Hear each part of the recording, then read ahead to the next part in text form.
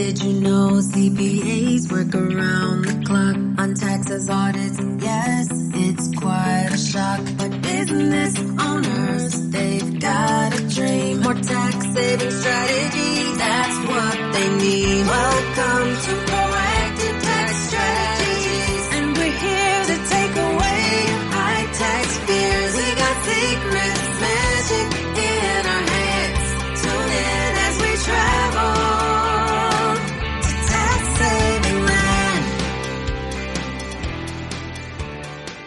Welcome, everyone, to another exciting episode of Proactive Tax Strategies.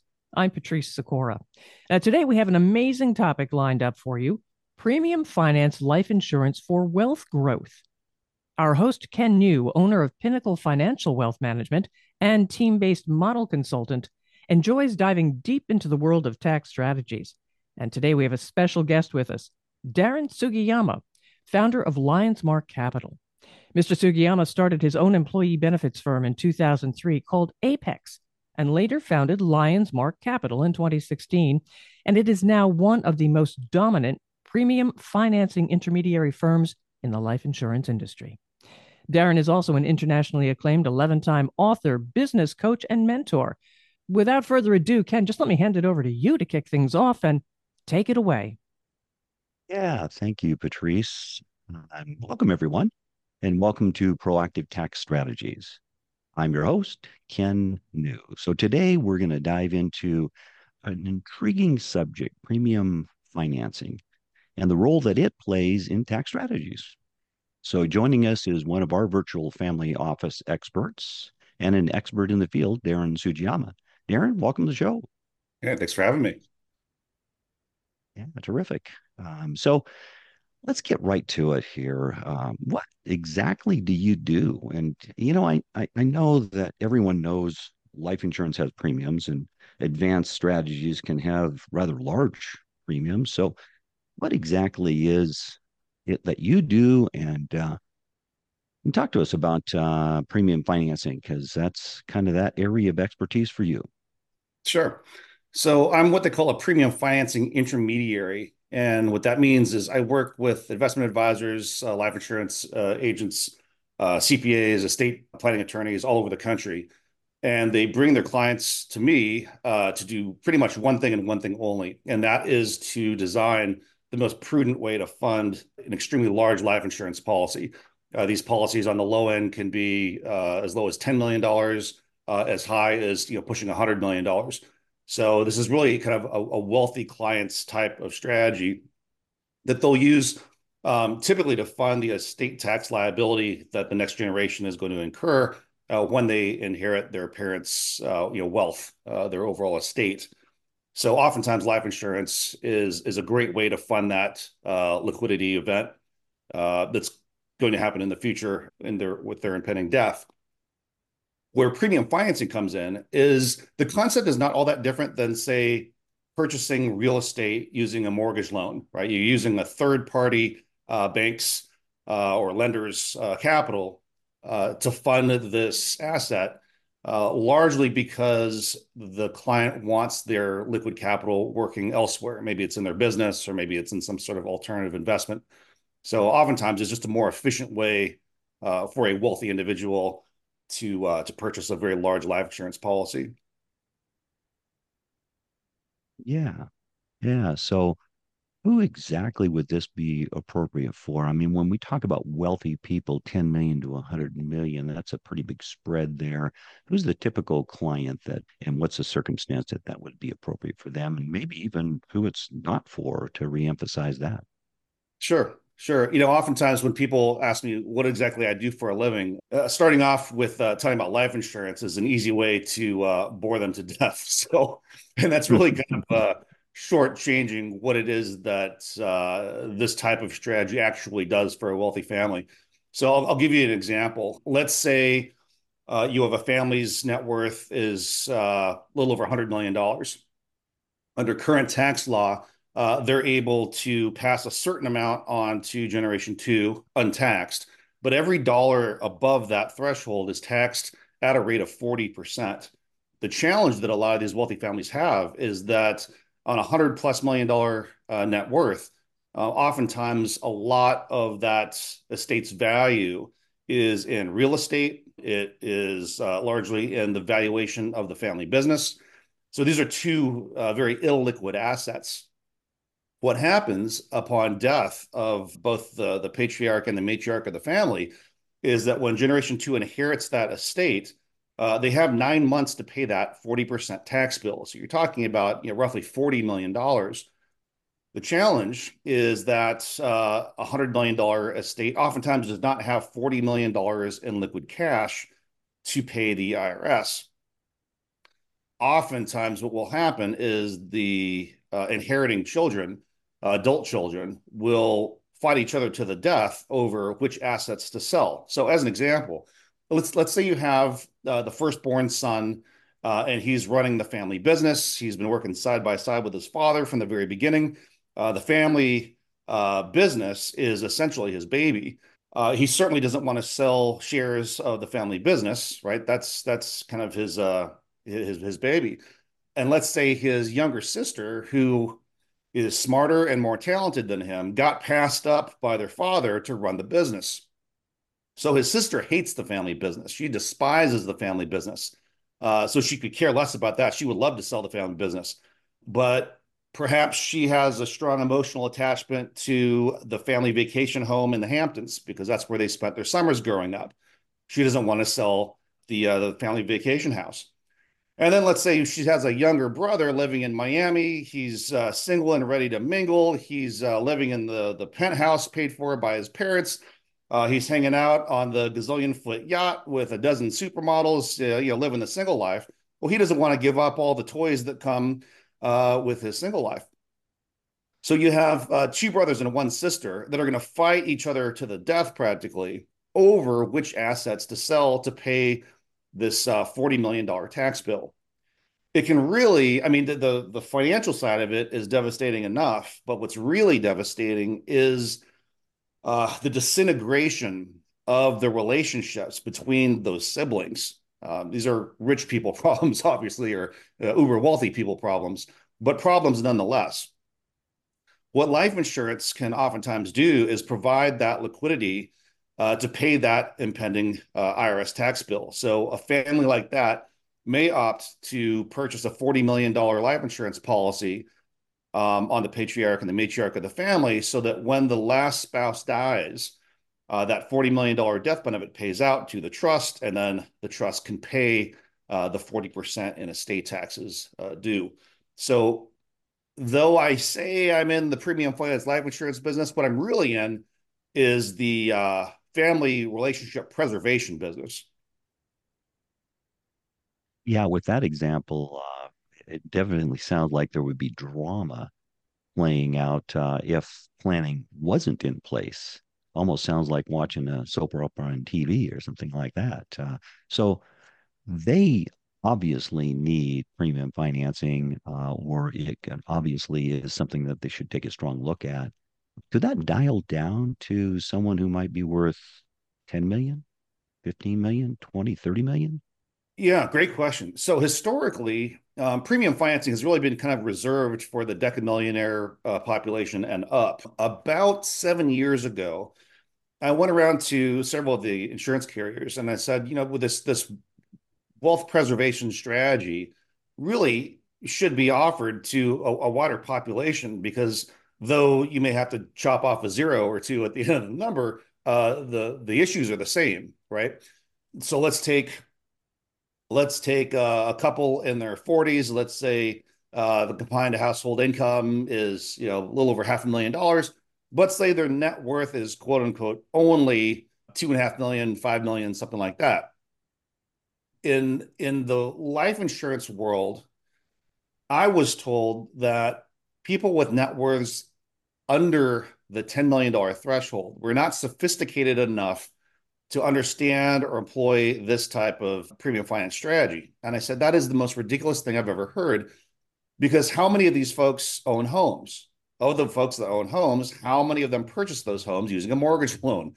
So they understand debt as an instrument, as a financial instrument already. It's just a more efficient way to purchase a valuable asset.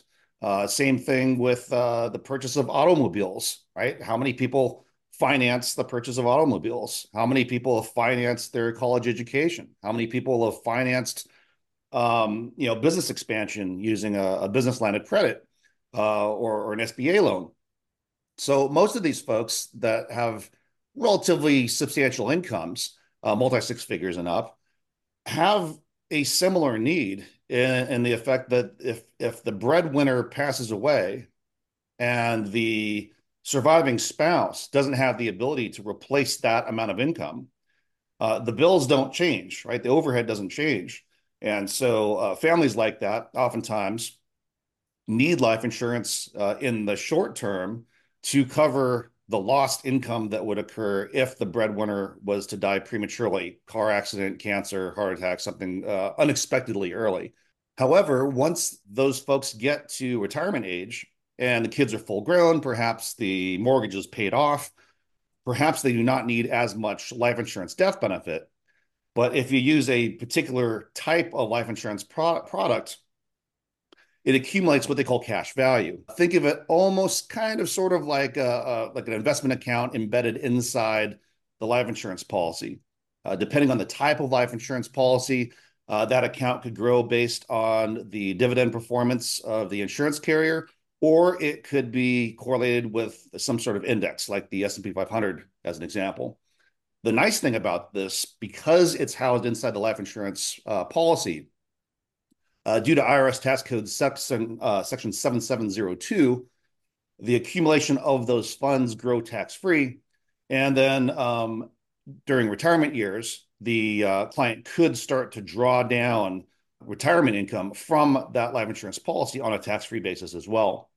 So it kind of kills two birds with one stone, right? It protects the loss of income in the event of a premature death of the breadwinner, and then also it can serve as a tax-free retirement instrument. Yeah, that's great.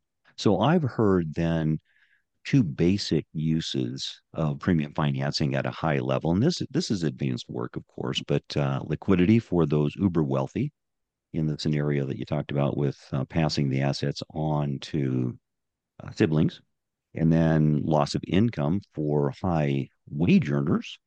And then at the same time, it could extrapolate itself out to provide a tax-free retirement income. That Yes, sound about right? absolutely. So who would it not be for? Who's someone out there who might say, hey, this is exciting. I'm going to make this happen. And it's just not appropriate for them. Yeah, so a life insurance policy, again, depending on the type of life insurance policy you use in this type of strategy, some are more flexible than others. Some you can condense the number of years of premium that would be contributed. Some of them you can extend it. Where the what we call unsuitability comes in is when you have a client that is committing to a certain dollar contribution annually, let's say for 10 years as an example. And the question becomes, what happens if that client's income, their personal earned income, takes a drastic nosedive? If they are a highly compensated executive, if they get laid off and they go unemployed for a couple of years, or if they are a small business owner, entrepreneur, and their business takes a hit, financially for a few years, what happens to that life insurance policy if it is not funded with the amount of premium that it should be funded with? That can become a problem. There are several flexibility variables that you can take advantage of. However, for someone that doesn't have a lot of liquid net wealth, right? If they have a high income, but they are not very liquid, in the event that their income dries up and they don't have any liquid to fund it, all of a sudden they need to start pulling these various levers, which really completely derails the original design of using this life insurance policy for its intended use. So that's why typically we want to see the client have enough liquid sitting on the sidelines so that in the event that their earned income gets decreased substantially, they have the funds to continue to fund the strategy the way that it was originally designed to be funded. So I'll give you an example here. If you have a young cardiologist, making $500,000-$600,000 a year, that type of client from an income sustainability standpoint is very different than, say, a small business owner that makes widgets, that's making the same $500,000 to $600,000 in annual income. And the reason I say that is because even in times of recession, typically cardiologists are not out in front of their clinic with a cup in their hand, going broke because of the recession, right? It's almost kind of a recession-proof type of profession. Whereas, say, a small business owner that's making widgets, if regulatory laws change, if the economy changes, if anything in their industry changes, that small business owner could be out of business within a year, and may have a very difficult time recovering and rebuilding their company, or starting a new venture and getting their profitability up to where their cash flow can continue to fund this type of life insurance strategy. We always want to look at what are the specifics of the client's profession slash business. What type of income do they have? How sustainable is that income? How much liquidity they have? Those are all things we want to make sure that we are installing this type of strategy with the right type of client for the right reasons at the right time. Yeah. Yeah. So it sounds like if we get the suitability right, and it's correct for the client and accomplishing the thing that they're trying to accomplish, then the next X factor is, with this word financing comes interest rate. And so interest rates today are a little bit different than they have been in the past. And, they're unknown, but they're slightly elevated at this point in time. So how does that affect premium financing for those that it is suitable for? Yeah, no, great point. Over the last just few years here, we've seen a huge increase in borrowing interest rates right across the board, not just the premium financing, but with mortgage loans, with car loans. I mean, you name it. Just to give you an example of the increases in borrowing interest rates, if you look at 30-day average SOFR on January 3rd, 2022, this average SOFR rate was 5 basis points, meaning 5% of 1%, right? Practically nothing. Fast forward a year later in 2023, January 3rd, 2023, that rate went from 5 basis points up to 4.12%. And then towards the end of last year, on November 3rd, 2023, the SOFR rate was 5.32%. So we went from virtually zero up to 4% to almost 5.5% within a very short amount of time. I would say the same thing about the Treasury rate. The 1-year CMT rate at the beginning of 2002 was 38 basis points, so 0.38%. 1 year later, it jumped up to 4.72%. And then by the end of last year, it was up to 5.37% in November. So it's a huge, huge increase. And I don't think anybody, regardless of how smart they pretend to be, I don't think anyone projected the rates would go up that much in that short amount of time. Mm-hmm. So a lot of folks that were looking at premium financing from a client standpoint, as well as advisors or even my competitors that were selling premium financing, many of them were looking at premium financing as a way to borrow really cheap money and get a pretty massive spread or positive arbitrage, meaning that the cost of borrowing was so much less than the financial upside of the increasing value of the policy, that you should premium finance because the money was cheap. That's how it was being sold. Yeah. It should never have been sold that way. Even back when interest rates were that low, I was essentially the only one in our industry that was talking about what happens from a risk standpoint if the borrowing rates increase dramatically, and what would happen if at the same time, concurrently, the stock market was down. So their returns would be down, and all of a sudden we'd be in a pretty severe negative arbitrage situation. Everyone, all my contemporaries in this industry were saying, "Oh, Darren, you're being overly dramatic. You're being too negative and pessimistic. That's never going to happen." It happened, and it's happening right now. Absolutely. Yeah, the reason why we've done well, I mean, last year was actually our best year in the business in 21 years of me being in the insurance industry. I believe, is because we were so transparent up front. We were so educationally based up front that when these kind of two black swans hit at the same time, the clients were prepared for that, and the clients were educated properly at the point of sale of what these risks may be. The reason why these clients, though, I mean, no one's happy that interest rates are so high right now if you're using debt as a financial instrument, right? No one's happy about that. But if they entered the strategy with the understanding that the real strategy was to eke out a small positive arbitrage over time, and when I say over time, we're talking 15, 20, 30, 40 years. When you're looking long term, historically speaking, most indexes have outperformed the cost of capital, meaning that the borrowing rates over time have been less than what the index in those policies would have performed. So we've done some pretty extensive back testing and stress testing from the very beginning. And I think that's why last year, while a lot of other premium financing firms are suffering, and you have a lot of clients that are upset, and you have a lot of advisors that are freaking out because they have these really upset clients, the reason all that happened was that no one educated the client properly in the very beginning. And I'm going to this is speculation right here, what I'm about to say.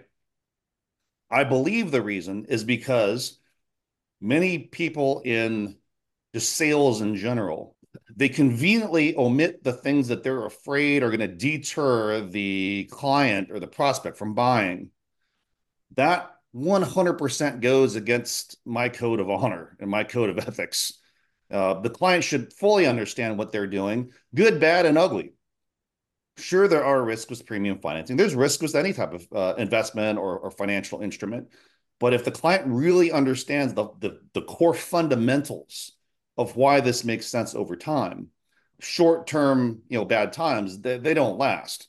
And when you have a client panicking and ready to pull out, it's usually because they weren't educated properly about what this really was and how this truly worked at inception.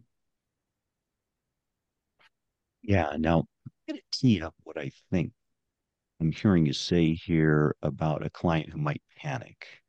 And here's the kind of the synopsis that I get is that going into the premium financing strategy, rates are low. As those rates go up, then of course the cost associated with financing goes up. And so that's one component. But at the same time, the client is putting up some collateral, and that collateral may be in the form of the stock market. And the stock market could head south as well. And if those two pieces come together, then the client's going to have to be scrambling for more collateral or to have more cash flow go into this strategy. How did I do? Yes, no, absolutely. The collateral piece, that's really the Achilles heel for most clients. I don't care how tough or risk tolerant the client espouses to be at the very beginning. Oh, I can Mm-hmm. handle this, kind of risk Yeah. taker. As soon as Yeah. they have to write the check or wire the funds, additional funds, that's when they're crying the blues, and then they start pointing fingers and accusing everyone within a 100-mile radius of them of leading them astray. Understanding that emotional side of human nature, in my estimation, is one of the things that we do a really good job of when we're talking to a client and proposing this as a solution. Is I want to make sure this is right for this particular client. It's not right for everyone. In fact, it's not right for most people. But for the right type of client, this is a match made in heaven. I mean, this is a tailor-made strategy for the right type of client. I'll give you an example. That last year, we had a client that had been in our strategy for 2 years. And last year, things went a little haywire, right? The borrowing rate that we got him into the deal just a few years ago was 1.35%, all in. That is incredibly low. 2 years later, his renewing borrowing rate was pushing 7%. So going from 1.35% to almost 7%, that's a huge hike. The other problem is that the collateral account that he posted was heavily positioned in Amazon and Tesla stock.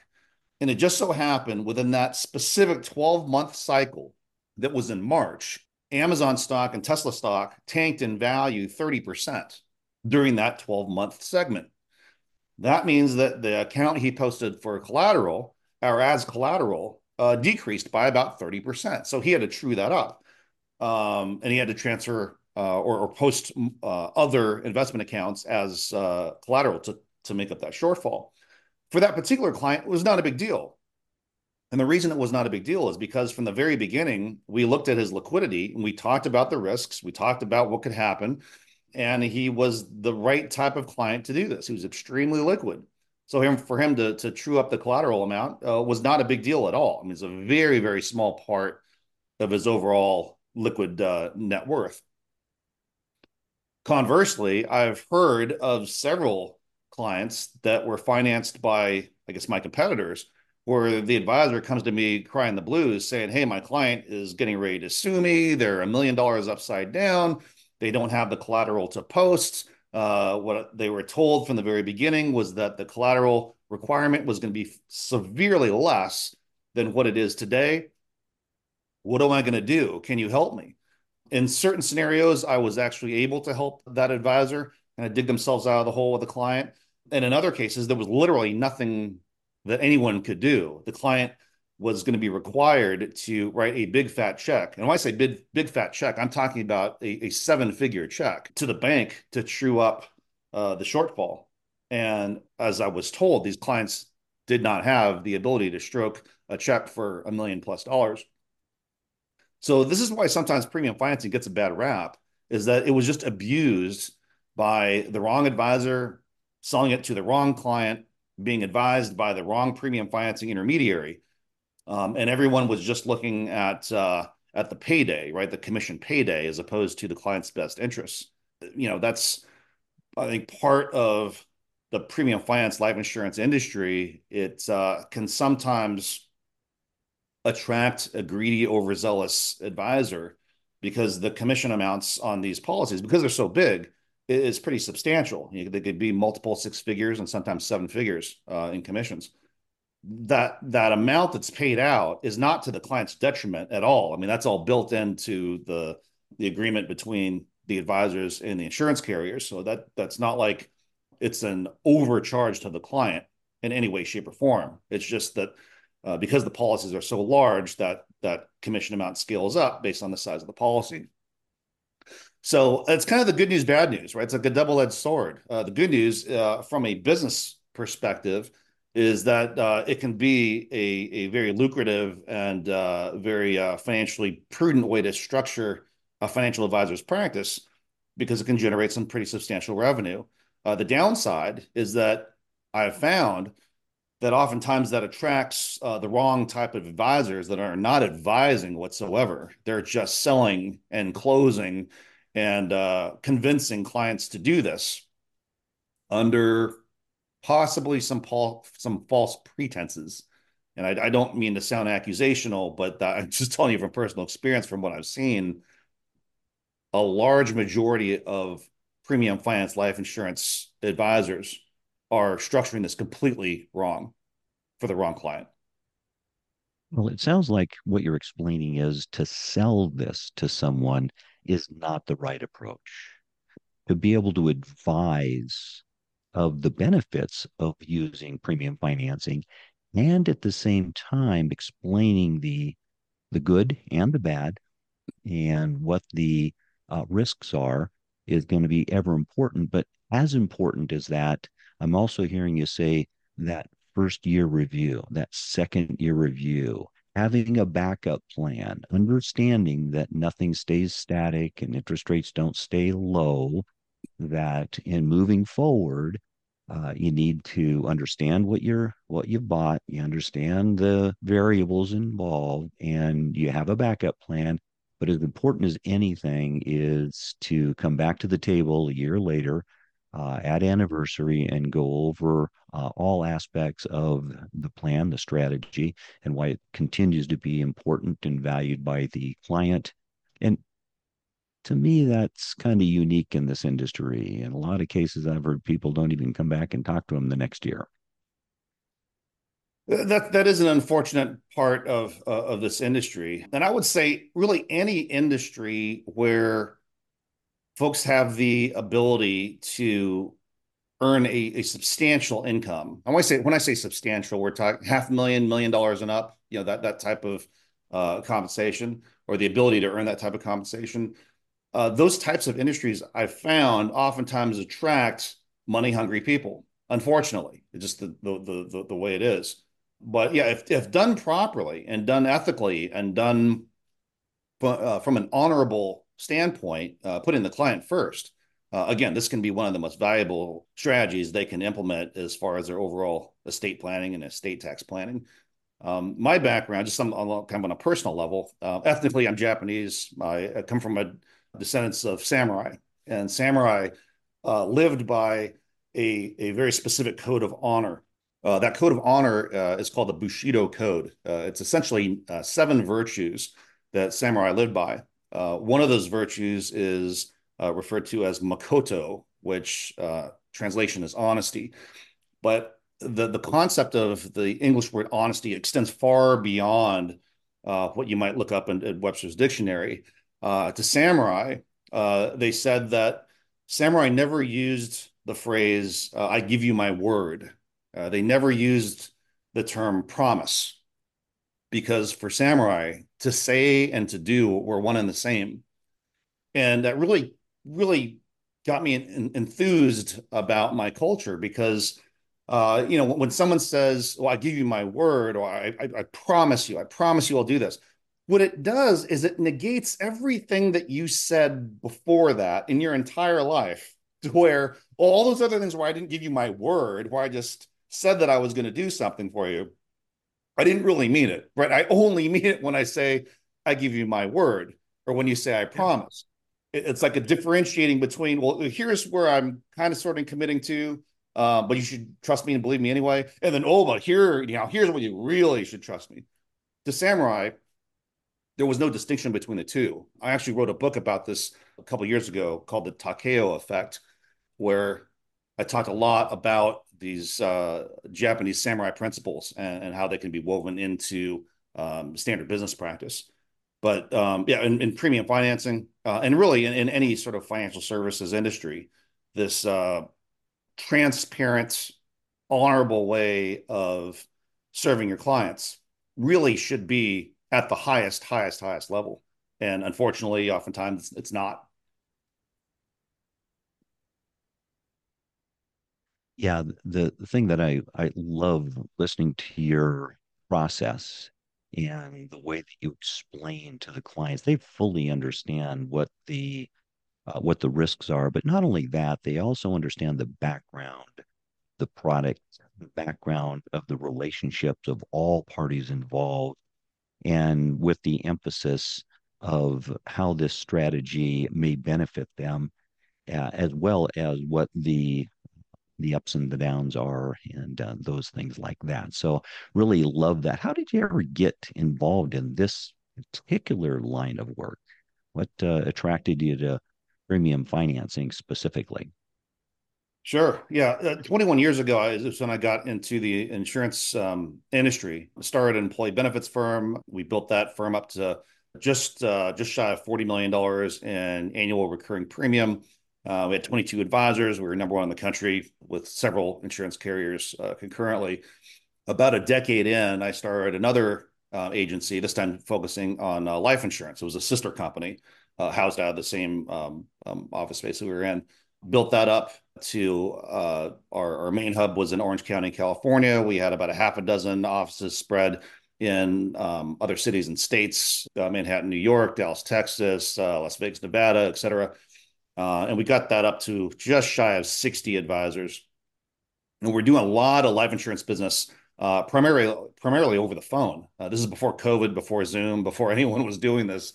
Everyone said you can't advise life insurance and sell life insurance to business owners over the phone, never having met them. This is a relationship driven business. Well, kind of proved everyone wrong there. So things were going exceedingly well. And I was introduced to premium financing initially, actually, as a client.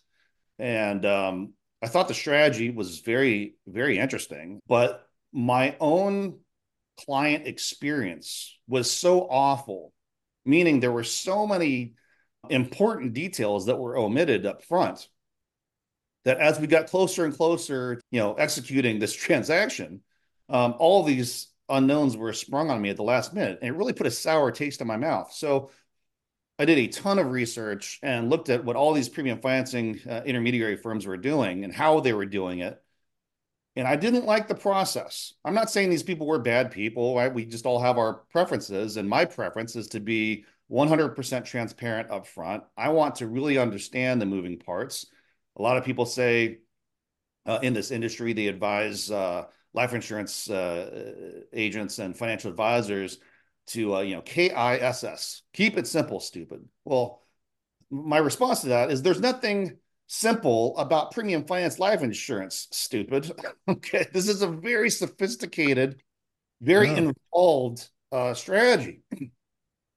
And when someone is buying a 10, 20, 50, $100 million life insurance policy, I would think they would want to know how the moving parts work. I would think they would want to understand not only the probability of risk, but the consequence of risk, which is a big differentiation between those two. And so we really built our platform based on this educationally based, mathematically based strategy. So at the end of the day, I don't want the client to decide to move forward because of a personal relationship. I don't want them to move forward because it just sounds good.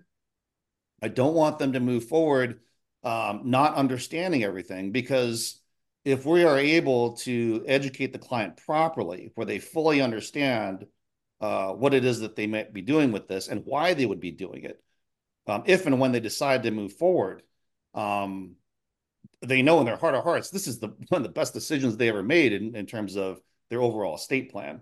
And again, it's about doing the right thing, Yeah, absolutely. What a great overview on premium financing. Just top to bottom, lots of good information there. So we're going to bring you back next week then, Darren. And on our next episode, we'll get into some details and discuss some of your real world examples of how you use premium financing in financial plans, and really talk about two basic strategies here: the estate planning legacy that you were talking about earlier, and then maybe take a deeper dive into that tax-free retirement income. So we really look forward to taking that deep dive and getting into the next episode with you. That sounds great. Look forward to it. All right. Well, Darren and Ken, thank you for your insights into premium finance life insurance and the roles it can play. Now, listeners, we hope you have found this information valuable, and we remind you to follow this podcast for more proactive tax strategies in future episodes, including another episode with Darren. I'm Patrice Sikora. Thank you for being with us, and until next time. Thank you for listening to the Proactive Tax Strategies podcast. Click the follow button to be notified when new episodes become available. Visit our website at www.pinnaclefinancialwealthmanagement.com or give us a call at 321-454-3623. Investment advisory services offered through Arlete Wealth Management, AWA, an SEC-registered investment advisor. Pinnacle Financial Wealth Management, AWA, and AWM are independent entities. Discussions are meant to be general in nature and may not be suitable for all investors. Please consult a tax professional regarding any tax implications.